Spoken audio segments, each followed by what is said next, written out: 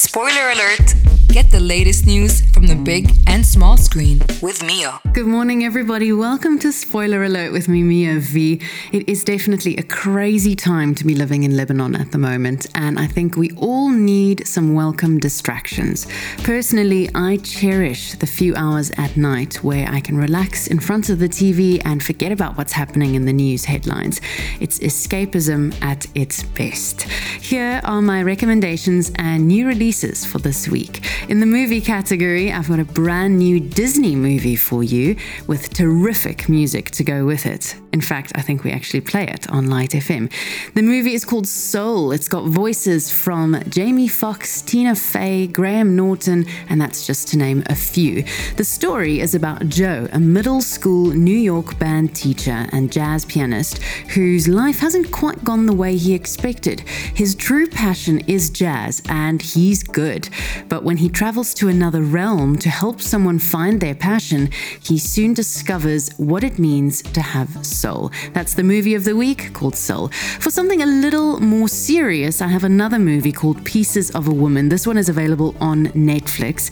It is a visual journey of a woman who suffers the ultimate loss in a home birth that goes wrong and the consequences on her relationships and life. Despite the bleakness of the plot, Vanessa Kirby, who was also in The Crown, in Fast and the Furious, Hobbs and Shaw, she delivers an Oscar-worthy performance. But this is a tragic movie that should be tagged with a warning label of do not watch if depressed. It's beautifully understated with raw and emotional performances and direction, and it's a must-see that'll resonate with anybody who has suffered such a personal loss. And speaking of it being Oscar-worthy, it just so happens that Vanessa Kirby was nominated for Best Actress for her portrayal of this character just yesterday. So even more reason to watch this film. Again, it's called Pieces of a Woman. Now, in the TV show category this week, we're talking about New Amsterdam, another medical drama in this genre this week, but this one is quite a late bloomer.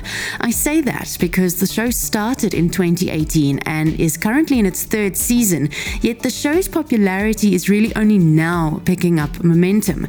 Dr. Max Goodwin is brilliant, charming, and the new medical director at America's oldest public hospital. While he's set on tearing down the bureaucracy to provide exceptional care, the doctors and staff are not so sure. They've heard this before, and no one else has delivered on those promises. Not taking no for an answer, Max disrupts the status quo and proves he will stop at nothing to breathe new life into this understaffed, underfunded, and underappreciated hospital, the only one in the world capable of treating Ebola patients, prisoners from Rikers Island, and the President of the United States all under one roof, and return it to the glory that put it on the map. It's inspired by Bellevue in New York City. It's called New Amsterdam on Netflix. Our book of the week is called The Guest List by Lucy Foley. Lucy Foley ran away with this year's Mystery and Thriller Award by inviting us to the best wedding ever. And by best, I mean most terrifying. Jules and Will have chosen to hold their wedding on a remote island off the coast of Ireland. Then the storm hits. Then the body is found. It's like the old Irish adage, it's not a party until somebody ends up dead. Now, I've got some new notable Netflix releases for you this week, quite a few.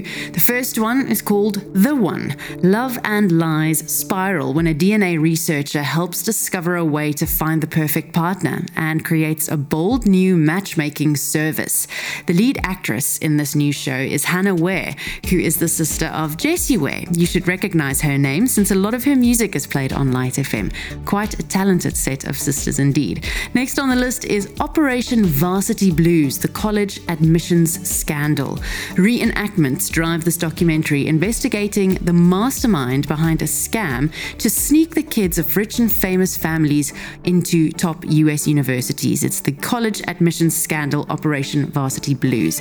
Next is Waffles and Mochi. Curious puppet pals Waffles and Mochi travel the world exploring the wonders of food and culture while learning to cook with fresh ingredients. That's something the kids will like like, or the whole family can watch all together, in fact. Next is Sky Rojo from the creators of Money Heist. So if you were a fan of that one, I'm sure you're going to like this one. On the run from their pimp and his henchmen, 3 women embark on a wild and crazy journey in search of freedom. Then I also have Formula One Drive to Survive. During a shortened 2020 season, Lewis Hamilton, Daniel Ricciardo, and other top drivers pursue checkered flags as COVID-19 turns the world upside down. Last on the list of new Netflix releases this week, we've got Country Comfort. An aspiring young country singer finds the band she's been missing when she takes a job as a nanny for a musically talented family. That one stars Catherine McPhee, who became famous as one of the contenders on American Idol quite a few years ago. She is now married to David Foster, the hotshot Hollywood music producer who's behind names such as Josh Groban and Michael Bublé. And David and Catherine actually just welcomed their first child together. So many congratulations to them.